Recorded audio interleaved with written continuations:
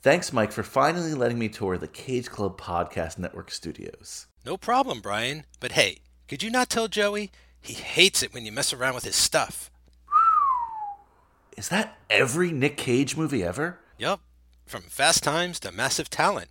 This network is pretty much the house that Nicky Coppola built. Hey, what about over there? Where do those stairs go?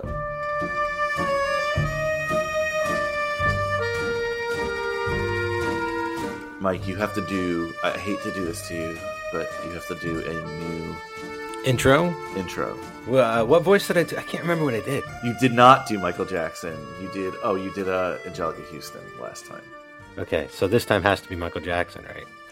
There was a little debate whether that would be PC to do Michael Jackson. I don't know. Of course it's not PC. Well, you can do it if you want. But he's now like up there with Ralph Cramden as just like one of those famous voices, like Mike Tyson. Fair. That could be is that better if I do Mike Tyson as Michael Jackson? I don't know. Do O.J. Simpson. We talk about him today. Briefly. Hey there. Yeah, that's way more appropriate. Hey, everybody. I didn't do it, but this is Uncle Francis' wine cellar. No, I don't know. Get us. I stole my memorabilia. Get us here. Take us to the wine cellar, Mike, somehow. All right. I got this. So this is George Lucas. My impression of Kyle Reinfried doing an impression of George Lucas. It was a pleasure to work with Uncle Francis in his wine cellar, the Cut by Cut Francis Ford Coppola podcast, and the King of Pop, Michael Jackson. And this is a Cage Club podcast production. And did you know my wife cut Star Wars? Sure. That she works. Did. When I said, have a seat, have a glass, and welcome to Uncle Francis's wine cellar. I'm Brian Rodriguez, but where's Michael? We can't start the podcast without Michael. I'm over here championing Marsha Lucas. Hey, everybody. It's Mike. I'm here for Captain EO, finally, to blast off. And if you listened last week, you'll know that originally we had intended to do this big Halloween special for Captain EO, but it got too big. So part 1 was released last week. Not a lot of Captain EO mentions in it. We wanted to get straight to the point with it. So today we're going to jump halfway through that recording, but for all intents and purposes, straight to the meat of the legend of Captain EO. Yeah, would you say we are going to hyper jump to the center of EO? The center of the EO-verse? Yeah. Or what could have been, what was, and too short, and what might have happened after. Who knows?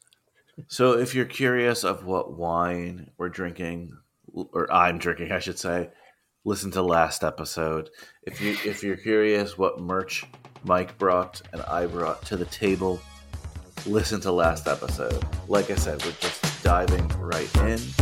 So here we go. Splash. I wish we had a better cue. We need like a better Coppola cue. I don't know. We'll figure it out.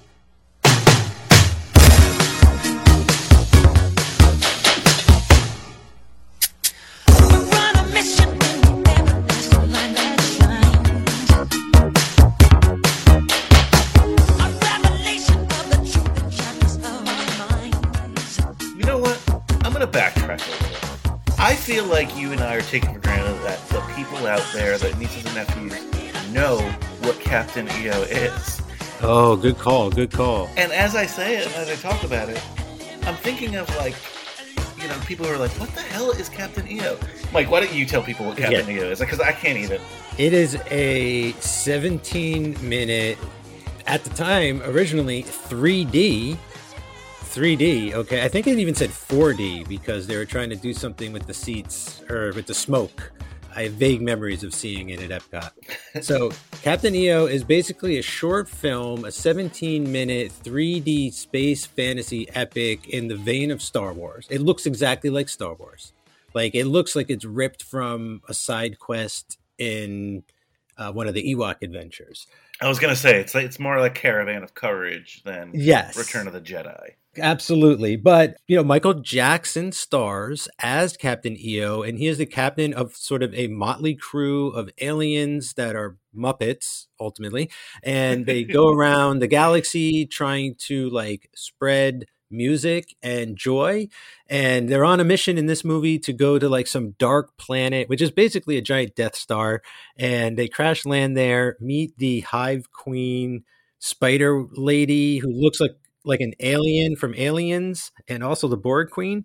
And then he does She like does look like a Borg. he does like a dance off, unleashes like everybody's beauty, terraforms the entire planet into a bright, sunshiny world, and the movie ends. Basically, it reminded me of like, we worked with Thriller, like that was horror. Let's try space. Let's take Michael Jackson to space and do a musical short film. I mean, after this, it worked again with Bad. They got Scorsese to do the music video short film for Bad. So this is kind of in vein of like what MJ was doing all throughout the 80s. It's just, every time he was alternating peak talent of the time, right? It went from John Landis to Coppola to Scorsese. It is a collection of titans of the era hodgepodging this multimedia project that's a theme park ride, essentially. It's a movie screened at the theme park. So it is weird. I didn't know it actually existed until you mentioned it when we were first concepting this show. It is available widely on YouTube. So you can check it out there if you haven't, if you want to pause the episode and watch the 17 minutes of weirdness. I think we've seen every inch of film that they can cobble together to make this. We're going to talk about that for sure. But I got to ask, Mike, we've referred to it before. I said that I'd never heard of this till you brought it to me. You clearly have a history with Captain EO. Yeah. But before that, Mike, you saw it recently. You saw it obviously for this podcast. Did you log it on Letterboxd? I did log it, and I had to log it honestly. This is not good. So I just had to say so. And like, I mean, I've been watching some real shit this month for Hooptober and all that kind of, like, I've been watching some really good horror stuff, but also just really good movies. And so for this to dip into my schedule was like a what? Like, I feel like I hit a huge like sinkhole. Look, it's not like without some fun, like it's kind of incoherent and incomprehensible and hard to watch, but like it's harmless, and like maybe they could retcon it into being part of the Star Wars canon and do something new on Disney Plus and recast Captain EO and all this shit. But like, Brian, when I was a kid and I saw this at Epcot, I fucking loved this, man. Like, I thought this was amazing. I loved Michael Jackson as a kid. I mean, I was a kid in the 80s. So like when this came out, 86 or so, I was probably 6 when this came out. When I saw it, I think it was my second trip to Disney. I don't know how to explain it. Like it just, I love Star Wars. I love Michael Jackson. I love puppets. I love Jim Henson and all that kind of crap. So this was like feeding me, you know what I'm saying? But like coming back to it, this was rough. This was rough. What did you give it on Letterboxd? 1.5 stars. Whoa, that is low. I'll say this. I knew very little about this, but I could tell from the jump that this was meant to be viewed in the immersive experience of that 3D/4D theater, and ideally probably in the 80s. It was of the time. It was a bigger deal to be there. I don't think my first viewing, which was the other day, on YouTube, on my TV, I don't think it was meant to be viewed that way, so it was hard for me to grade. Again, I don't have a Letterboxd, so it doesn't matter. Anyway, 3.1 though, Mike, on Letterboxd. So a lot better than what you graded this. Really? That is, I think people have a best of the worst feeling about this where it's so bad it's good. But for me, it couldn't get over that hurdle. I just saw the disaster. And I hate talking like this. Like, this is very rare to hear me on a podcast kind of like, quote unquote, bash something. But like, I can't kind of like dance around it, and I just have to be like, I'm upset that it didn't turn out better, like I'm sad that it's not good, like I want it to be good, like it's got all the elements, like how could it not be good? Like they should have just done Star Wars, basically. I don't know what they were doing, but like clearly they wanted to do Star Wars. Michael Jackson would have been perfect. Like they should have just been like Star Wars presents Captain EO. Like what would have been, and like throw an Ewok in there. what the hell are they thinking? They basically have the blue elephant from Return of the Jedi as one of the crew members. He's not playing the piano, but like basically like same species. Like it's just coming back. I was just like all kinds of confused and like aggravated and like I had old man disease, you know. I was like, what did they do to my thing I used to love? Like I used to love this. I hate it now. Well, I think when we go over the production and the history, it'll make a little bit more sense. You know, the guys on Too Fast, Too Forever like to play that letterbox game. I'm not going to waste anyone's time with playing it, but 6 people have this in their top 4 or whatever on Letterboxd. I randomly picked 2 of them. One of them is Blanket Jackson. I don't know if it's literally Michael Jackson's son, Blanket, Yeah, but like that is their profile. So they're either Michael Jackson's son or they are just a Michael Jackson superfan. So Captain EO is in their top 5. Michael Jackson's Thriller is also in their top 4. Michael Jackson's Thriller is there, and I more want to bring it up because like it's cool that has a letterboxd. Also, maybe you know about this as more of a child of the 80s than I was. I was born in 87, so I wasn't as cognitive in the 80s as you were. Moonwalker by Michael Jackson. Do you know what that is? Oh, shit. Yeah. There was even a Sega Genesis game. So Moonwalker was about how this is where Smooth Criminal comes from, and the white suit and the lean dance and all that, and the pool cues and everything. And so this was about Michael Jackson was rescuing orphans from Joe Pesci, who kidnapped them with a giant spider. A spider again. I think it was a spider. And then Michael Jackson turns into a robot to rescue them. And he turns into like this giant chrome Michael Jackson and goes around kicking ass. And there was a Sega Genesis game and an arcade game. And I think Brian just laughed so hard he fell off his dinosaur. I think he fell off his chair. But like, yeah, I forgot all about that. And Joe Pesci's in it. Oh my God. I'm glad you bring it up because this is going to really color the talk today. And the 4th one, of course, is Peter Pan, which also covers Peter Pan. Today. Oh, because he always, Neverland. It should be bad though, because those are the 4 like extra long music video movies that he did. Yeah. Free Willy maybe on there. But so the other person who also, again, there was a couple of them, but the other person I selected who put it in their top 4, person's name is Luca Conlazo. Their choices are Captain EO, Purple Rain, which they're the Prince Michael Jackson fan. I've watched it a couple times. I cannot get into it. The terrible Purple Rain sequel, Under the Cherry Moon. Wait, that's not the Purple Rain sequel. That's also bad. The Purple Rain sequel is Graffiti Bridge. Under the Cherry Moon is bad as well. And then the Elephant Man, which I like. Oh, that's odd though to throw that in there. It's odd. It's odd. Oh, wait, no, it's not. It is actually not, because it was rumored that Michael Jackson bought and owned the bones of the Elephant Man. I had the same little thing as you when I saw that. I was like, that's weird. Oh, okay. Like, it's still weird, but it's like, oh, it makes sense, which is a weird thing to say. Wait, then he should have, like, where's his ape movie? Because, like, what about Bubbles? Like, where's the Bubbles movie? Oh, my God. So, Mike, you already shared that you actually saw this live in the theme park. I want to dive into that a bit later because that's amazing. You and I are attacking this from 2 ends. Like, this is me just learning that it existed, that this is you as a kid of the 80s watching this fresh in the boom of all these things. I know we're like way into the podcast, but we do have to do this now. Michael Jackson is an incredibly polarizing figure. Michael Jackson, makes a lot of people uncomfortable, and probably for good reason, right? Like, we're not here to dive into that, but that's definitely something that'll color everything we talk about.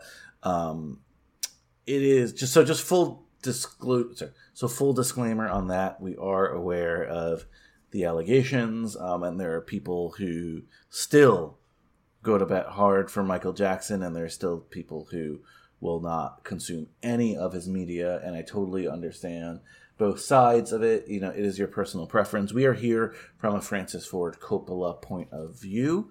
We're here for the fact that he is the director of Captain EO. We're going to talk a lot of Michael Jackson today, but that's not, you know, really for Michael Jackson reasons. But we cannot talk this film without mentioning Michael Jackson. So just wanted to put that out there. And Mike, I'll ask you this because, again, you are more someone who was cognizant in the 80s when I was just a little baby. I remember it in the early 90s, but you were around for the beginning of it. Just for perspective, if a 17-year-old is listening today, or some, you know, a high schooler who's really into film, really into Coppola, tunes into this podcast and is like, oh, Captain EO, blah, blah, blah, you know, all this, and like, oh, Michael Jackson, obviously they're familiar with him, but can you explain in like 30 seconds how big Michael Jackson was at this moment here in 1986? No. It would take more than 30 seconds to fully explain like how popular Michael Jackson was. Like, it is so hard to kind of comprehend looking back now how, like, okay, let's just put it, he's so big that it's still hard for me to believe like the allegations of what he's done. You know, I'm not saying I don't believe him, but like, it's just so like he was so kind of like ingrained in people's consciousness as a certain type of thing, right? Like he was so perfectly marketed to that generation, right? The Pepsi generation, the sort of the consumer generation, like Reagan's America, where like all bets were off, like go and market towards children as hard as possible through every means possible. So like that was happening, and like it was really brainwashing. I think looking back on it, it was out of control how hard the world promoted Michael Jackson. And look, because like all we knew about him at the time, all I knew as a kid were two things. I knew, one, I really liked his music, and two, he came from the Jackson 5, right? So like he was a kid who grew up like singing also. So he had all these other songs as well. Later, before I learned about like what he would come to do, I learned that he was horribly abused as a kid, you know? So like all of these things were like coloring my vision of him. And so they just drilled it into your head that he could never be anything but like this harmless person, you know? So which makes it even more horrible for what actually ended up happening, you know, with him and everything. But the image was everything in the 80s. And it wasn't just him, but he was like the pinnacle of that. He's definitely in the top 5 most famous people who have ever lived. In terms of in their day, if they walked anywhere on the planet, he couldn't. Yeah, you couldn't, right? So like it would cause chaos, right? Like chaos. You'd have to shut down countries. When he'd like go to Japan, right? They like shut down Japan because he was having 100%. Concerts. Look, if Julius Caesar was dropped in Japan in his era, no one would know who he was, right? That was not the case. Back to ancient Rome. They don't think about the Roman Empire often. That was not the case with Michael Jackson. The best comp today, and bear with me, is and it's not even close to that level, but is Taylor Swift, right? Like Taylor Swift is the most recognizable person right on the planet right now. Anything Taylor Swift does supersedes the media that she's a part of, right? Like best example is NFL is the most consumed sport here. She's dating Travis Kelce. She shows up at these stadiums and she takes the broadcast away from the game. That's how like important Taylor Swift is today. But I'll put it this way, Mike, and I know you're going to agree. Michael Jackson was so much bigger than Taylor Swift is today. He could not even enter a stadium and watch a game. The game would stop. People would stop watching and they would look at where Michael Jackson was. To the point, we're going to talk about this premiere a lot today. He could not even attend the premiere because it would have been too much of a madhouse. From all accounts, he wanted to, but he had to take a break. I was thinking for a little bit about that song when he transitioned to that New Jack Swing era. He had a song called like Leave Me Alone, and it was just about like, how the press and everyone in the world was just shrinking on him, right? Like this is somebody who every single move he did was analyzed and scrutinized.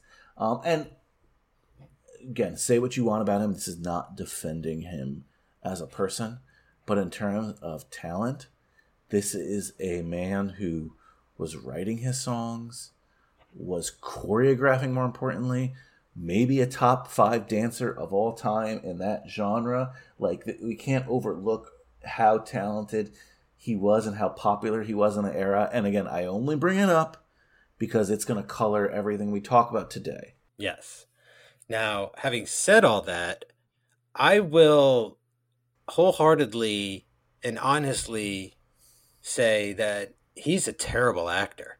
Like, he did not act a lot, and there is a big reason. And he wanted to be in a lot of stuff throughout the years, and directors said no to him all the time.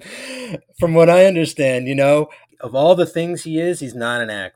I'll just say that. 100%, Mike. Unfortunately, if he's so talented at dancing, he's so talented at singing, he is not talented at acting. So here's how our discussion is going to go. I'm going to get into some production notes. Then we're going to talk about how we consume this and some of the other media we consumed and any other thoughts. Believe it or not, this whole thing came to be because it was Michael Jackson's idea. Wait, so was his idea Captain EO, or was his idea, hey, I want to do something at Disney, like I want to ride, there should be a Michael Jackson event at Disney, and like that guy can be part of the theme park? Or was he like, I've got this idea for Captain EO, Neither, because Then what? He really wants to be in movies at this time. He knows he's conquered the music world. He's conquered the dancing world. He did Thriller, which is amazing. Okay. Even today you watch Thriller and it's amazing. Yeah. And we're around Halloween. This is when it gets aired a lot. It is so good. And as you mentioned, that's John Landis, right? He is thinking about concept for his albums. He's thinking about, like, he's in The Wiz. He's in little things here or there. But he also wants to do these movies. He loves doing it. So he, through his people, shoots a message to Disney and says, hey, essentially, he wants to be the next Disney star. This is a point where Michael Eisner has taken over Disney because Disney is down in the dumps. Yep. Nobody's going to the theme parks. The movies aren't doing well. They're not really making many new ones at this point. No, they say Disney's struggling now. Disney's struggle now is an embarrassment of riches. Disney's struggle now is that they're spending way too much money on projects that aren't making money. That's not the Disney struggle this time. The Disney struggle this time is like, holy shit, let's not kill this company. Yeah, I think I was the only one that saw Oliver and Company in theaters. Does anyone even remember that? Billy Joel, yeah. So Michael Eisner takes over, and Michael Eisner is a Hollywood studio executive. He's just worked with George Lucas, actually, with Indiana Jones and Spielberg, obviously. And this is a new approach for Disney. Disney has not really, believe it or not, it sounds weird, but Disney has not done things very Hollywood up to this point. Disney has done things their own way, but they turned to Michael Eisner to sort of change that direction. Michael Jackson doesn't know. He doesn't know Michael Eisner from anyone, right? Yeah, he's like, dear Walt Disney. Michael Jackson, huge Disney fan. We know that he'll build Neverland Ranch. He sees himself as Peter Pan. He really does at times, right? He loves Disney, and he thinks that they can make a good collaboration. Eisner's eyes light up when he hears that Michael Jackson, the biggest star on the planet, is interested in working with them. He says, cha-ching, cha-ching. Hell yes. And it's his idea to be like, and he probably knows Michael Jackson, not the greatest actor. It's his idea to be like, hey, instead of a movie, let's make this a theme park thing, because if you put Michael Jackson's name on anything, people will flock there. And he knows that if they turn this into a theme park ride, it's going to revive the theme parks a bit, or at least that's his vision, right? And Disney's live action slate at the time is not that hot. They're still making Herbie the Love Bug movies and sequels to Freaky Friday and stuff. So it's not great either. And it never really was to that point that Disney's live action movies were all that. Not their bread and butter, it's animation. So what were you going to do? maybe that would have been the way to go. Do an animated movie where Michael Jackson voiced the main character.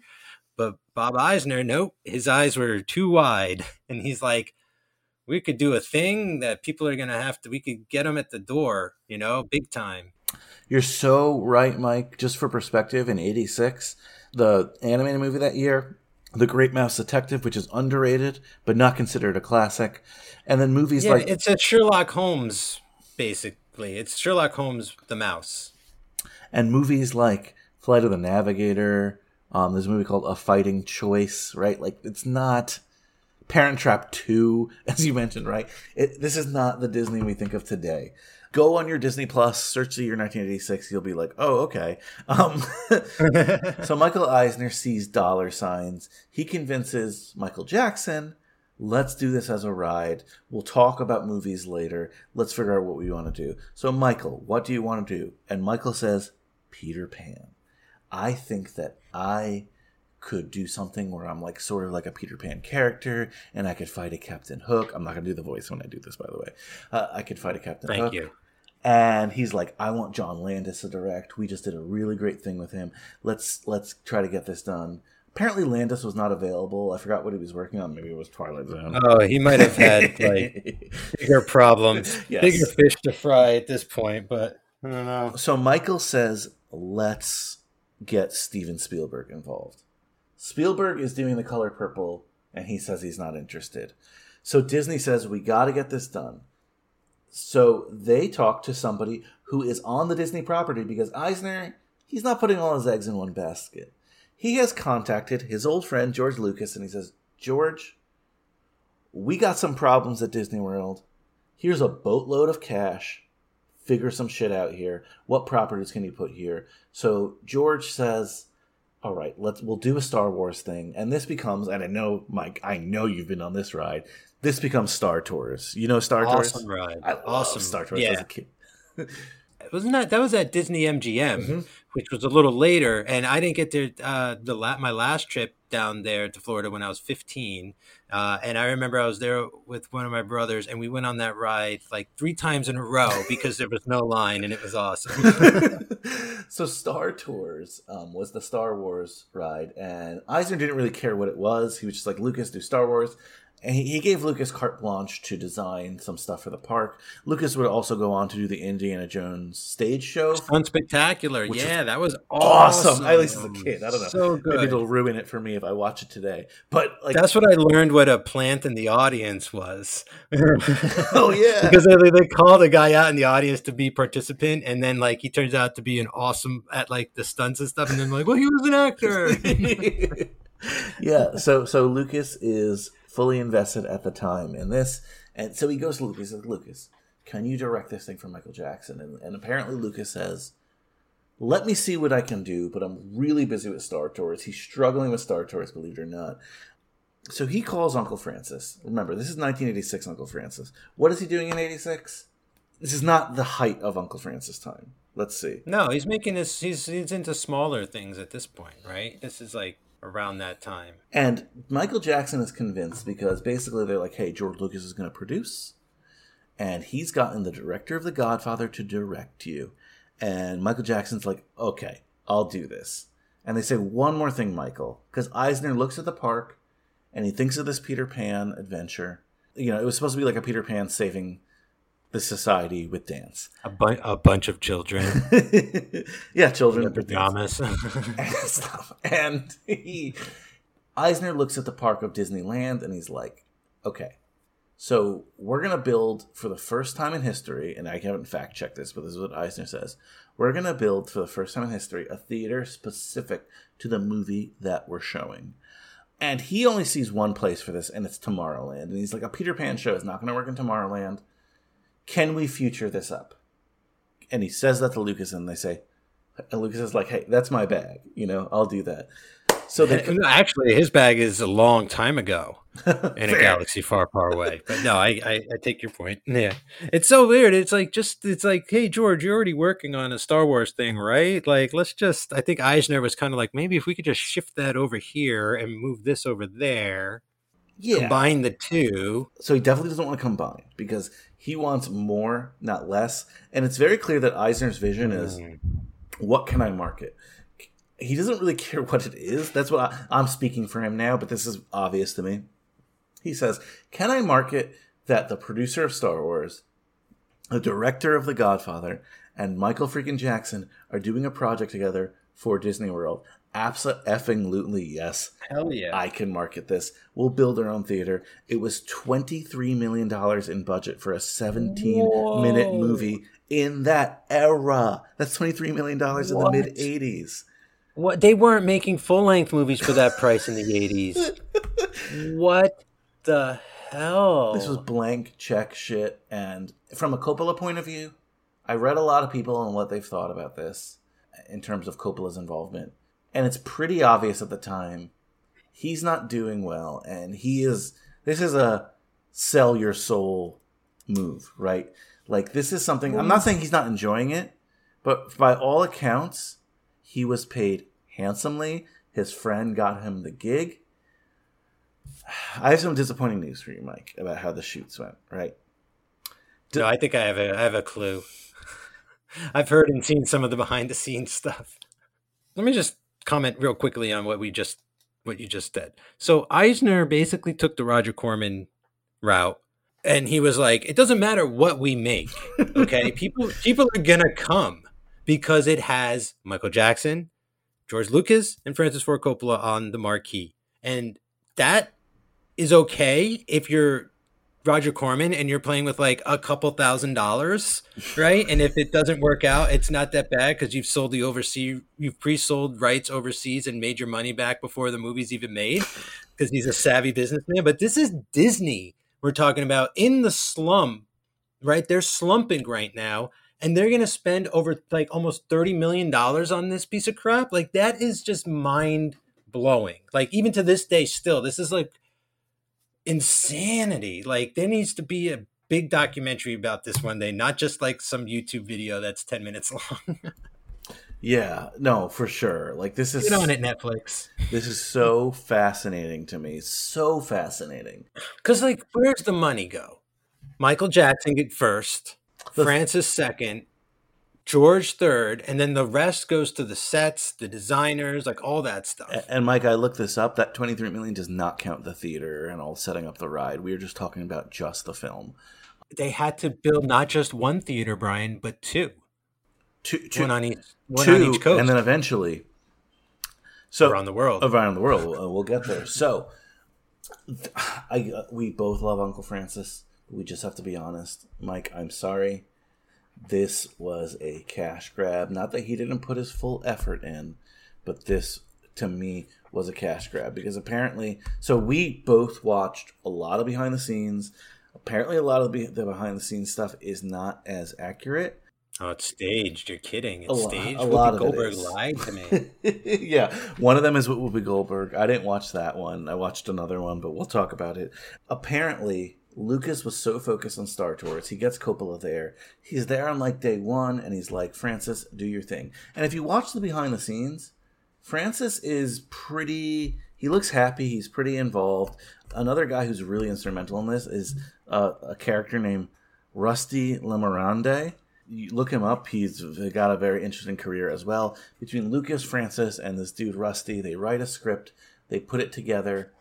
If you read the script or listen to what they're saying, it doesn't make sense. Like, in one line, it's like, he's the most trusted guy in the fleet, Captain EO. And then the next line will be like, you know, sort of like, he looks like, let's take a chance. I'm a rookie here. I got to prove myself, you know. Yeah. He's like, he's got an impeccable track record. Let's send him. And then he's like, if I screw up one more time, they're going to can me. I didn't mean to do I'm doing Captain EO, not Michael Jackson. Yes. No, but you're so right. It makes zero sense. It is just sort of like a Star Wars ripoff here.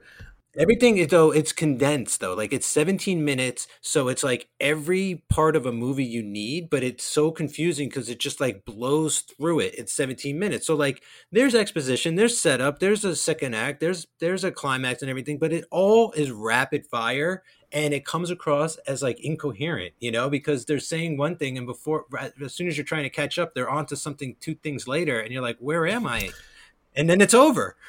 It's clear that so even in the YouTube video, you could see like what was intended to be 3D. It's clear that it was more a sensual experience. That's a bad thing to say, a bad word, I feel like. But like a sensory experience. It's more of a sensory experience than it was like you're not sitting in that theater looking for plot, really. Yeah, like it's supposed to be part ride. So Lucas, again, he's there at the beginning. Coppola does the direction. He shoots from the script. Michael Jackson has the music. Michael Jackson has the choreography. They're putting it all together. Eisner's not there either. And they have, their basic shots ready. Coppola looks, again, if you look at the behind the scenes, it looks like he's having a lot of fun. But once it's done, he sails his ass out of there. He is not involved with the post-production.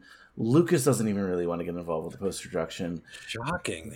They show the dailies to Eisner and company, Katzenberg, the whole gang, and they're like, what the literal fuck is this?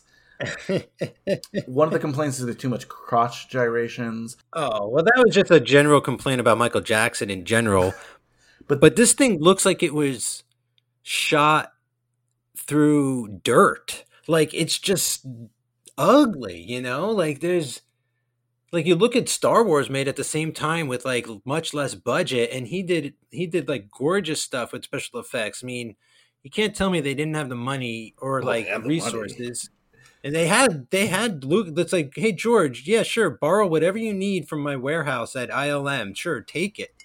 It looks like I think the money went here to the vineyard because I don't see a lot of Coppola money. Well, that's the other thing. I'm a little dismayed to hear that because, like, whatever the conditions and the circumstances are, you're there working for Disney, which is like something he probably wanted to do his entire life. Hey, I'll give it Disney, the big D, like the mouse. Like let's do this. And Michael Jackson, like, I would try to be as engaged with this as possible from beginning to end with your names on it. So, like, I'm shocked he did not get into that edit bay. But I just don't think that's what he was signed up for. But that's the thing. Like, he's Coppola. Like, he takes over everything he does, right? So, like, it's shocking to me that he didn't see this going the wrong way and being like, hold on, page one, rewrite. I need time. Let me do this my way, like, yada, yada, yada. Call Bob Evans. I think he knew that he was sort of out of his league in terms of, like, the 3D stuff and the effects stuff, that wasn't really his thing. I'm not saying he did it because of laziness. I think it's George basically getting him a job to just, be there on set, babysit Michael Jackson. Again, you watch the behind-the-scenes footage. He's not mailing it in. He's happy to be there. He's working really hard. But this is just contract work for Francis, which is rare for him. But to me, it feels like contract work for him. Yeah. Another thing they had an issue with was Michael Jackson's voice. They were like, they thought he was going to act more and be like, yeah, I'm Captain EO. But no, he was like, I'm Captain EO, He's just Michael Jackson. Like, he's not an actor. Like, get that straight, people.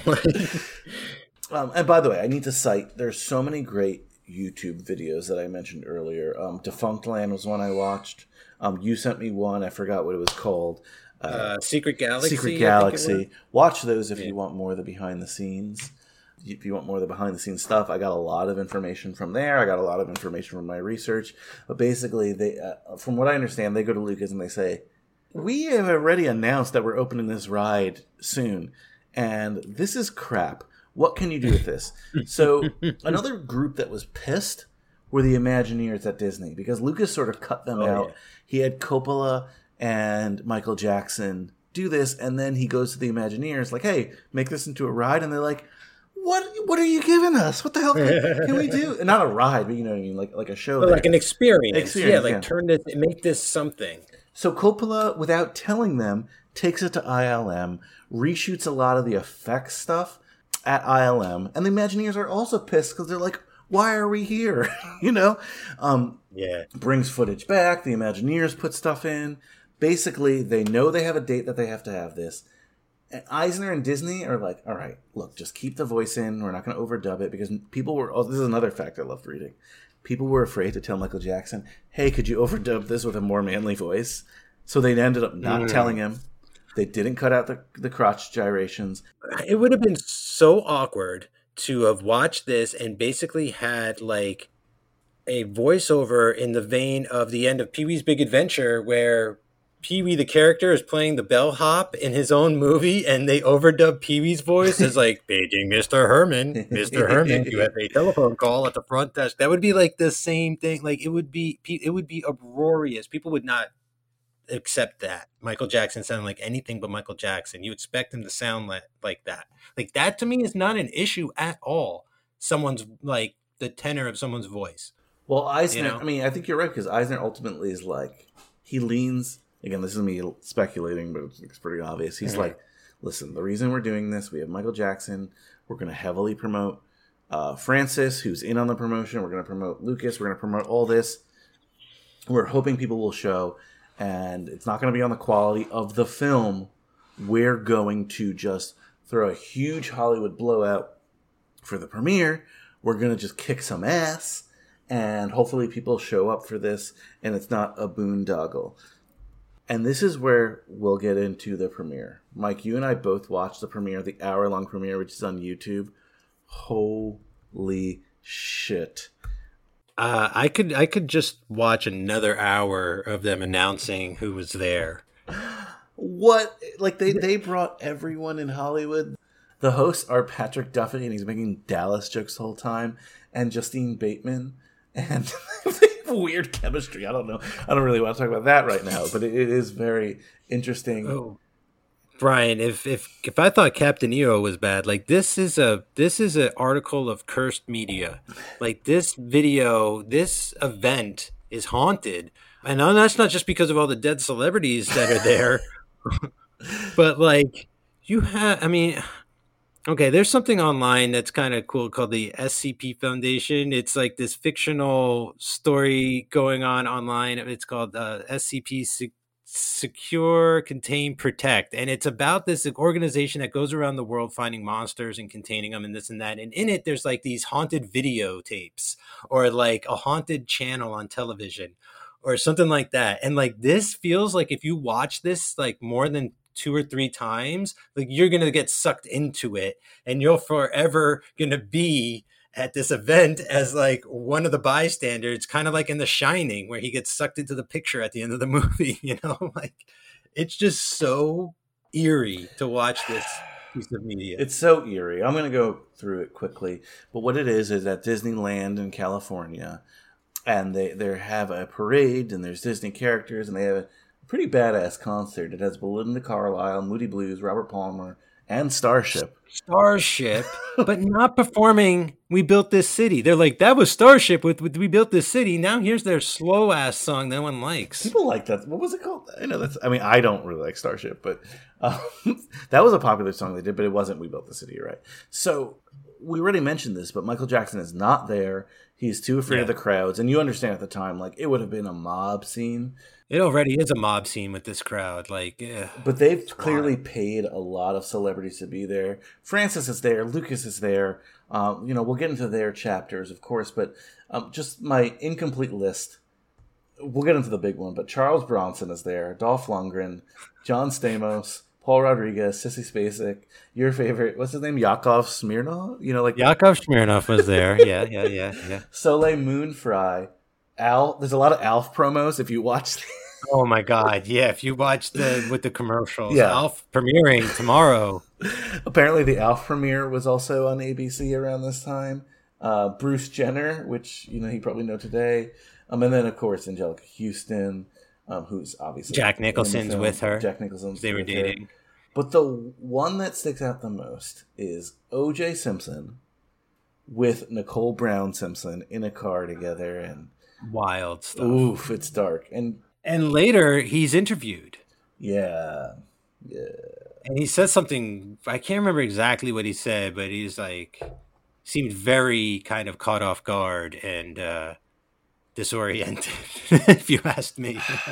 But you should watch it if you're a Francis fan too, because there's totally like a staged Francis interview, where they're like, "Francis, how'd you make it?" And he's like, "Well, this is how I made it." And there's like a little, Yeah, there's like yeah, a little yeah. featurette that shows a lot of good Francis stuff. Look, he's clearly happy to be there. Again, I don't want it to come out here that he didn't want to do this or anything like that, right? I just want to make it clear that this is not in the pantheon of great Francis films, because No. he's contracted here to be the director, which is an awesome little piece of history, but it's not. This is more a Yeah. Lucas project than a Francis project.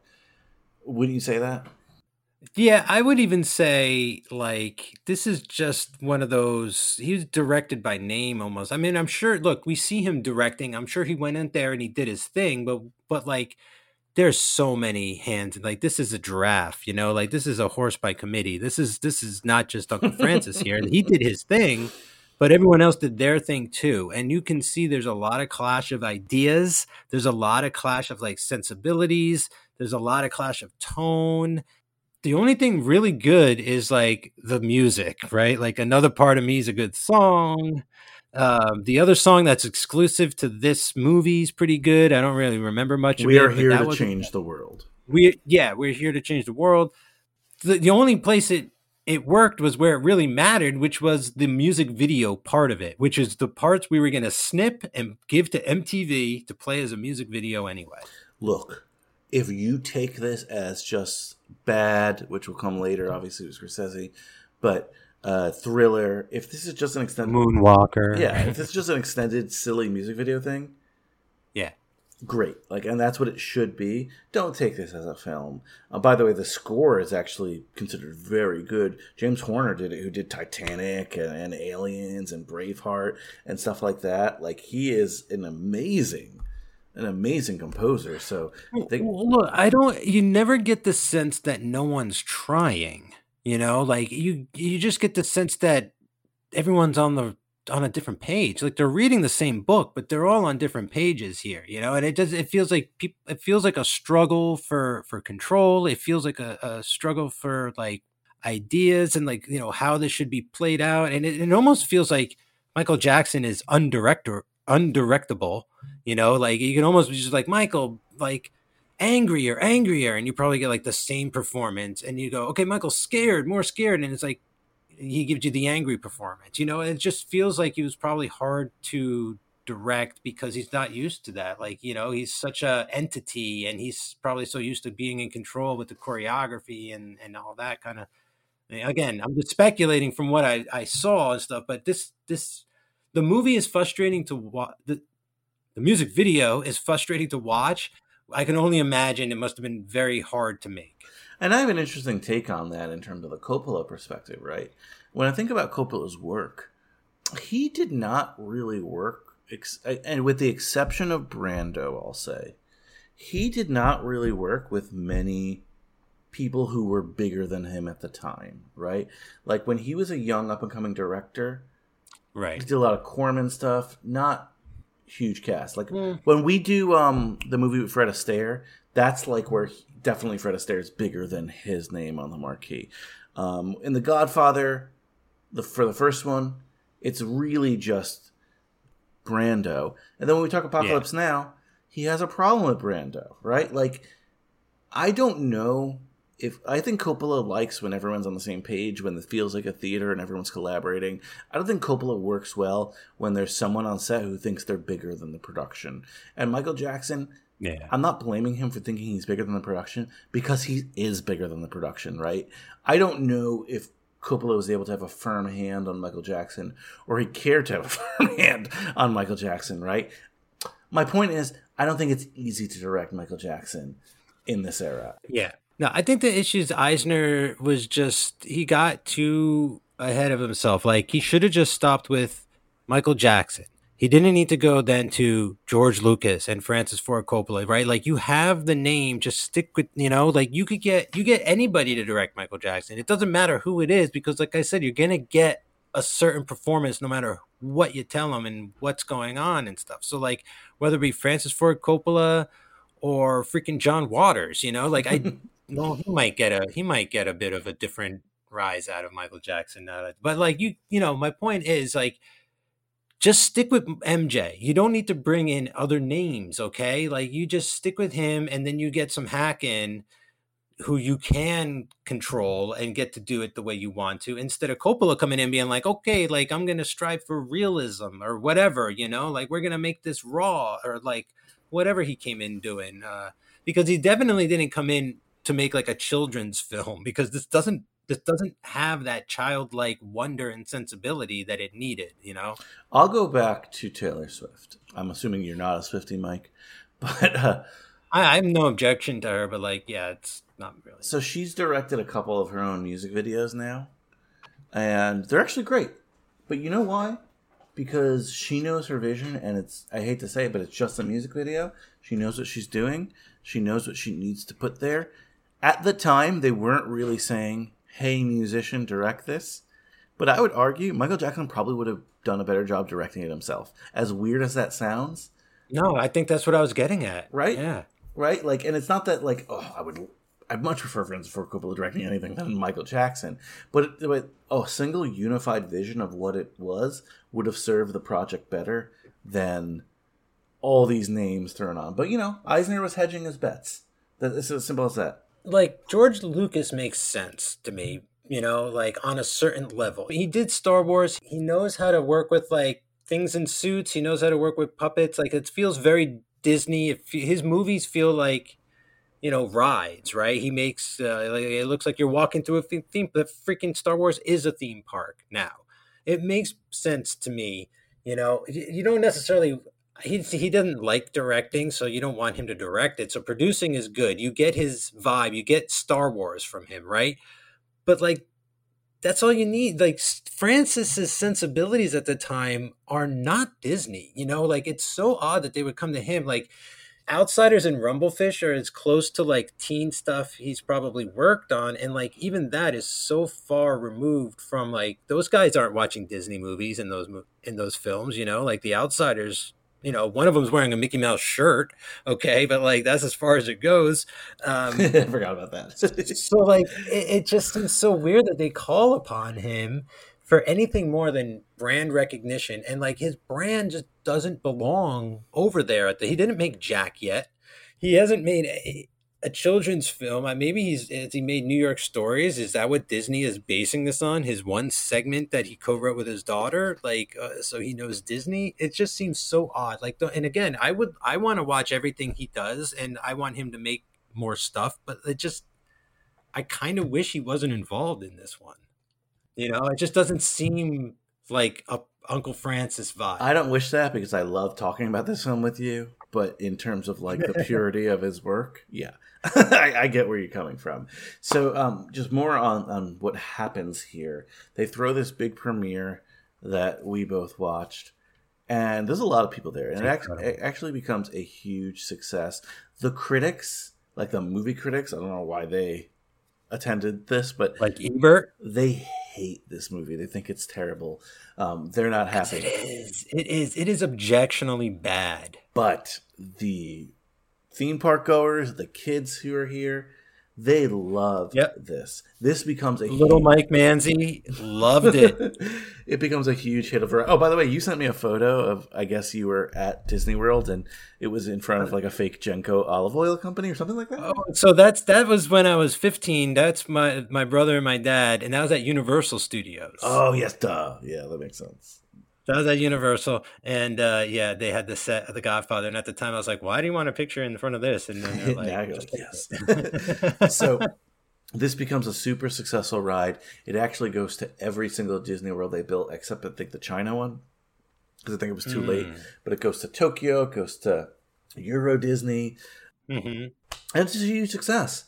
So I never saw it at Disney World. By the time I get to Disney World, I think I missed it by a year, my first time at Disney World. Because wow, okay. By the time I get to Disney World as a kid, it's been replaced by the Honey, I Shrunk the Kids. Oh, yeah. Because it wasn't there when I went my last time. So I think I was there twice in my single digits, like probably like 5 and 7 or something like that. And then 15, and that was it. So like... it wasn't there when I went back and I was 15. I think we looked for it. I think it was gone. So it actually returned. This I didn't even know. Yeah, I heard this, right? Yeah, had a revival. After Michael Jackson passed away in 2010, they closed the Honey I Shrunk the Kids and reopened all the theaters to re-air Captain EO, and they did that for 5 years. Whoa, that seems like a It wasn't lot. just like a one-off thing or 6 months or whatever. 5 years until like certain allegations came out about Michael Jackson, and they quietly closed it again.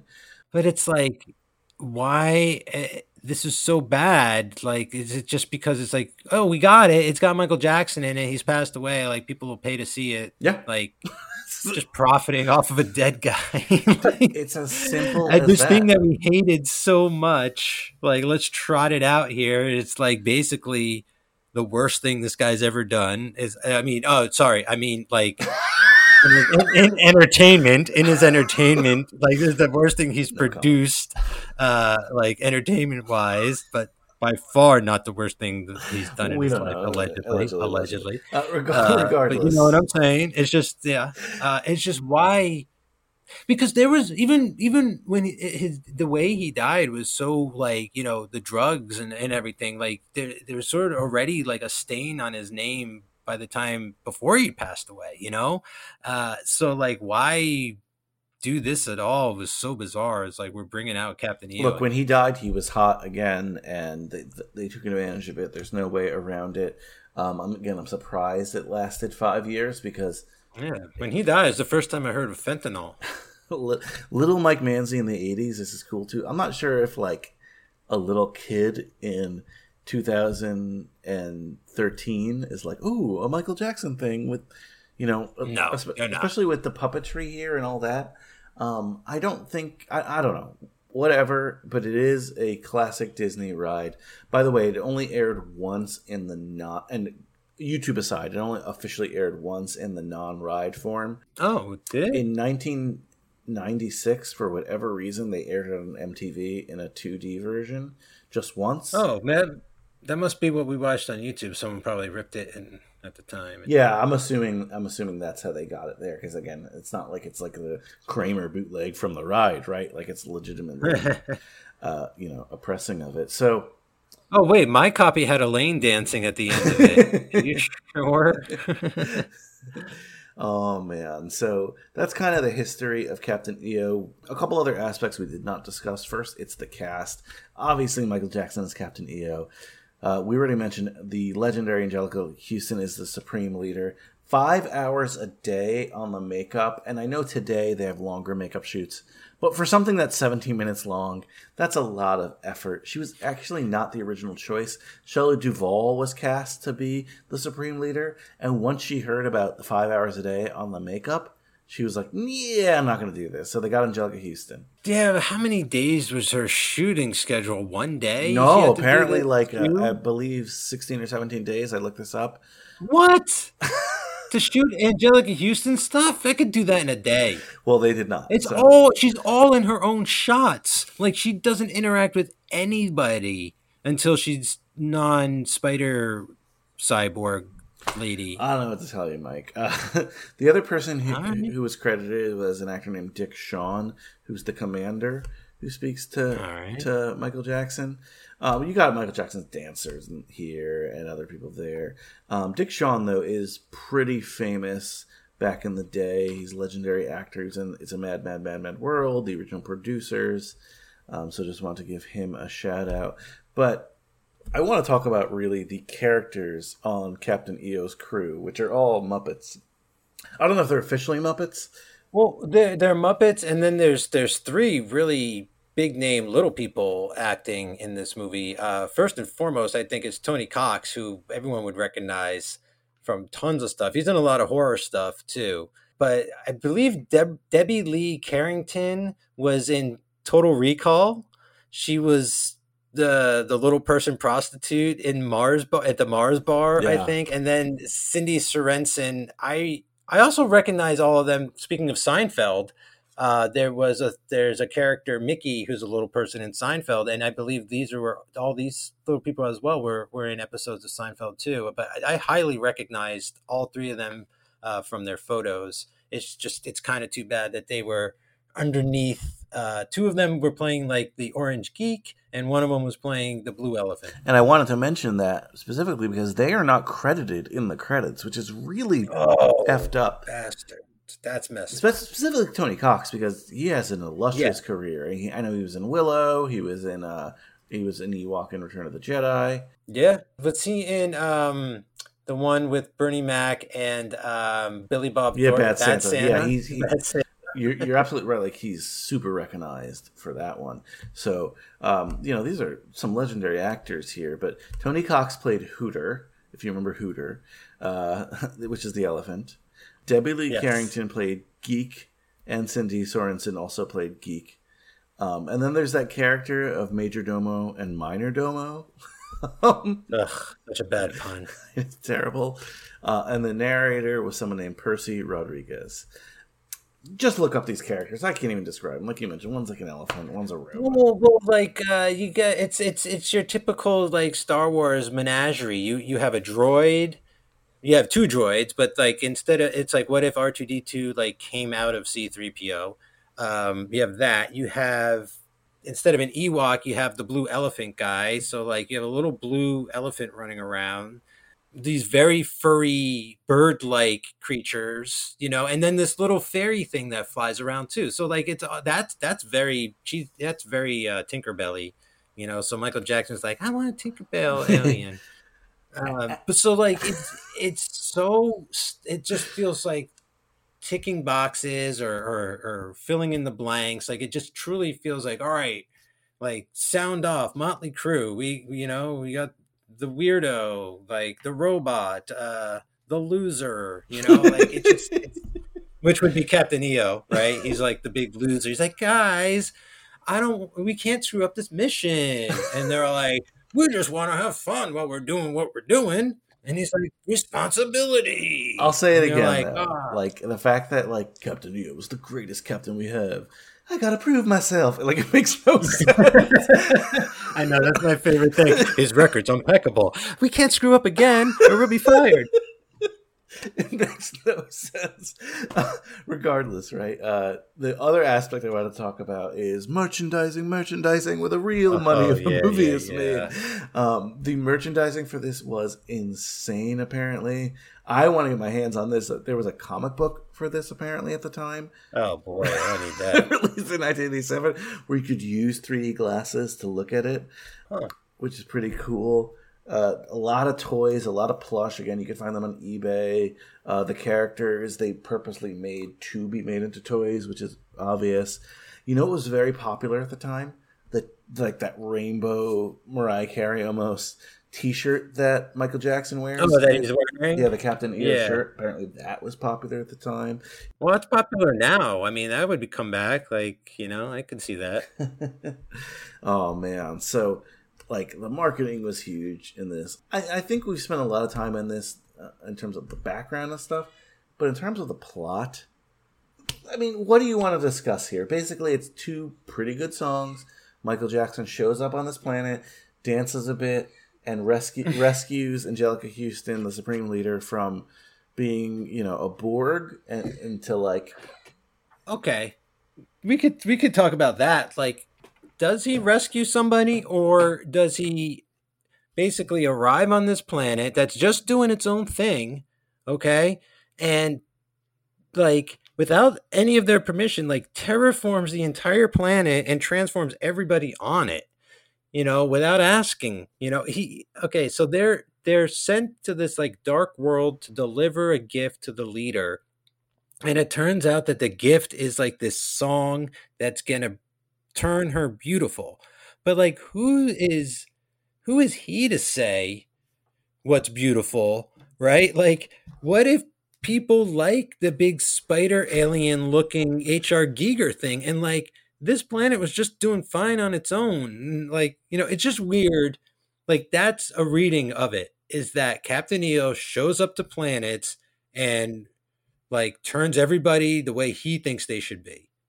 Now, it just so happens that it is for the better. Like, he sings a song, and like they were going to torture him for 100 years, and instead, like, they let him go.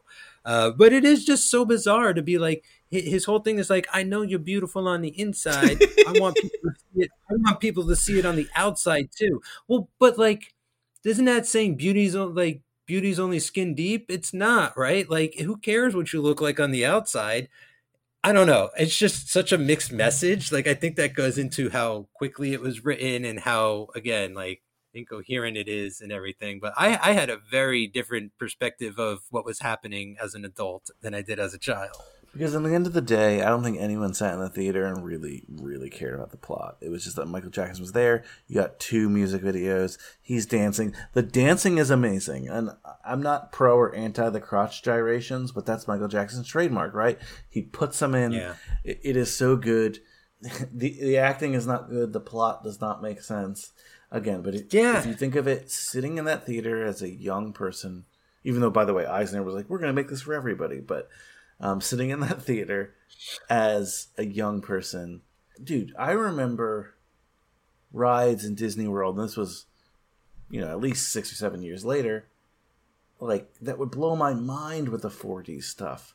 The second or third time I went to Disney World, there was a Bug's Life ride at the Animal Kingdom. So this is like late. This is like 96, 97.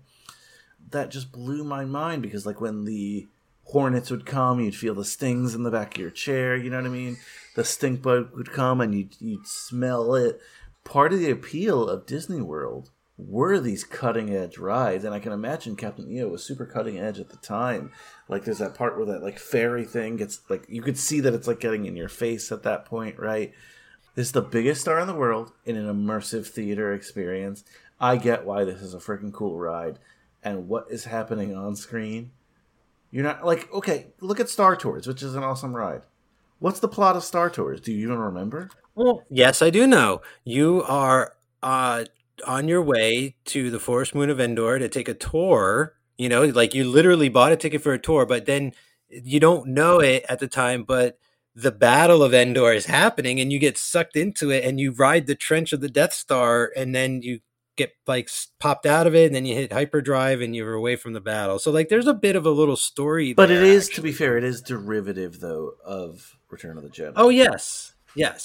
Well, maybe that's what they should have done here. Something a little more derivative instead of, like, overreach, right? I think you're right, though. Like, maybe Lucas didn't want to step on the toes of Star Tours, but I think if they, like, again, put it in the Star Wars universe and Michael Jackson just happened to be like, yeah, I'm from Alderaan, like...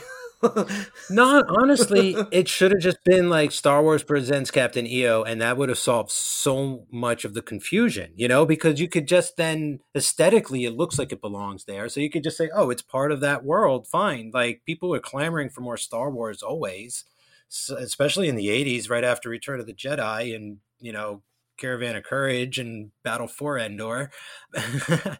So it's just, it's just a major sort of misstep. Right. And it just feels like something that grew out of their control before they realized what was happening. Okay. So, like, the train was going, the money machine was rolling, and, like, we can't stop it now. We stop it now, we lose everything. But if we keep going, like, we might be able to, like, make something back. Like, at least we'll have the Michael Jackson diehards that'll come every year and the Disney fanatics that'll come all the time, So it was this or nothing, right? And it's like we have to have something, some product. It's unfortunate that it's not good. Like, no one wants it to be bad. I was genuinely coming back to it being like, I can't wait to rewatch this. I remember this kicking a lot of ass as a kid and, like, being fun and just as fun as Star Wars and all that kind of stuff. And then watching it and being like, this is like a nightmare. This is like everything I don't want right now. Ultimately, though, it is good because it achieved its goal, which was a very, very successful ride, right? Wait. That doesn't mean it's good just because it profited.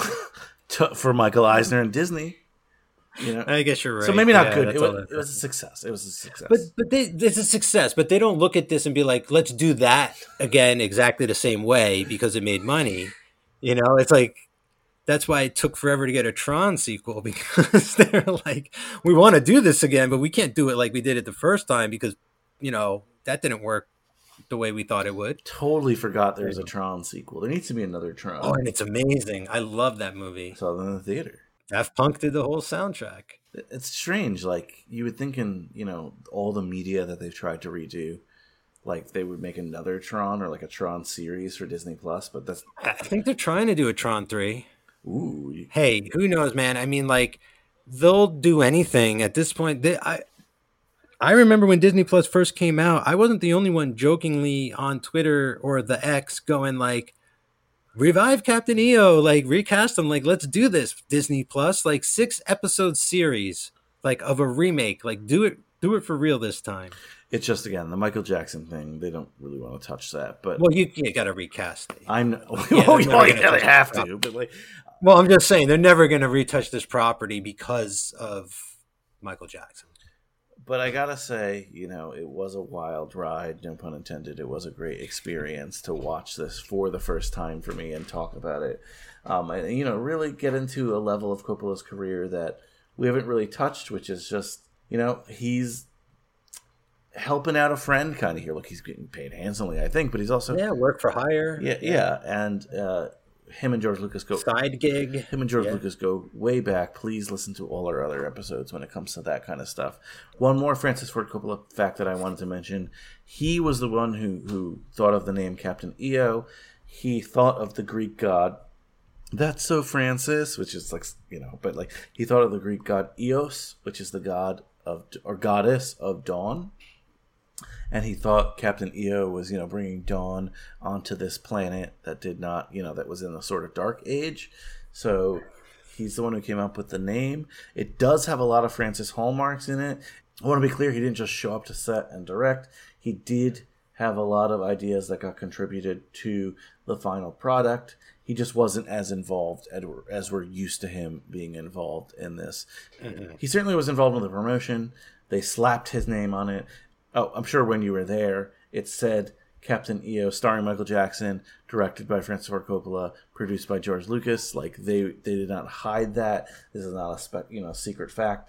He was a big part of it. I would say people showed up 80% for Michael Jackson, 10%, maybe more, probably 15% for George Lucas, 5% at the time for Francis Ford Coppola.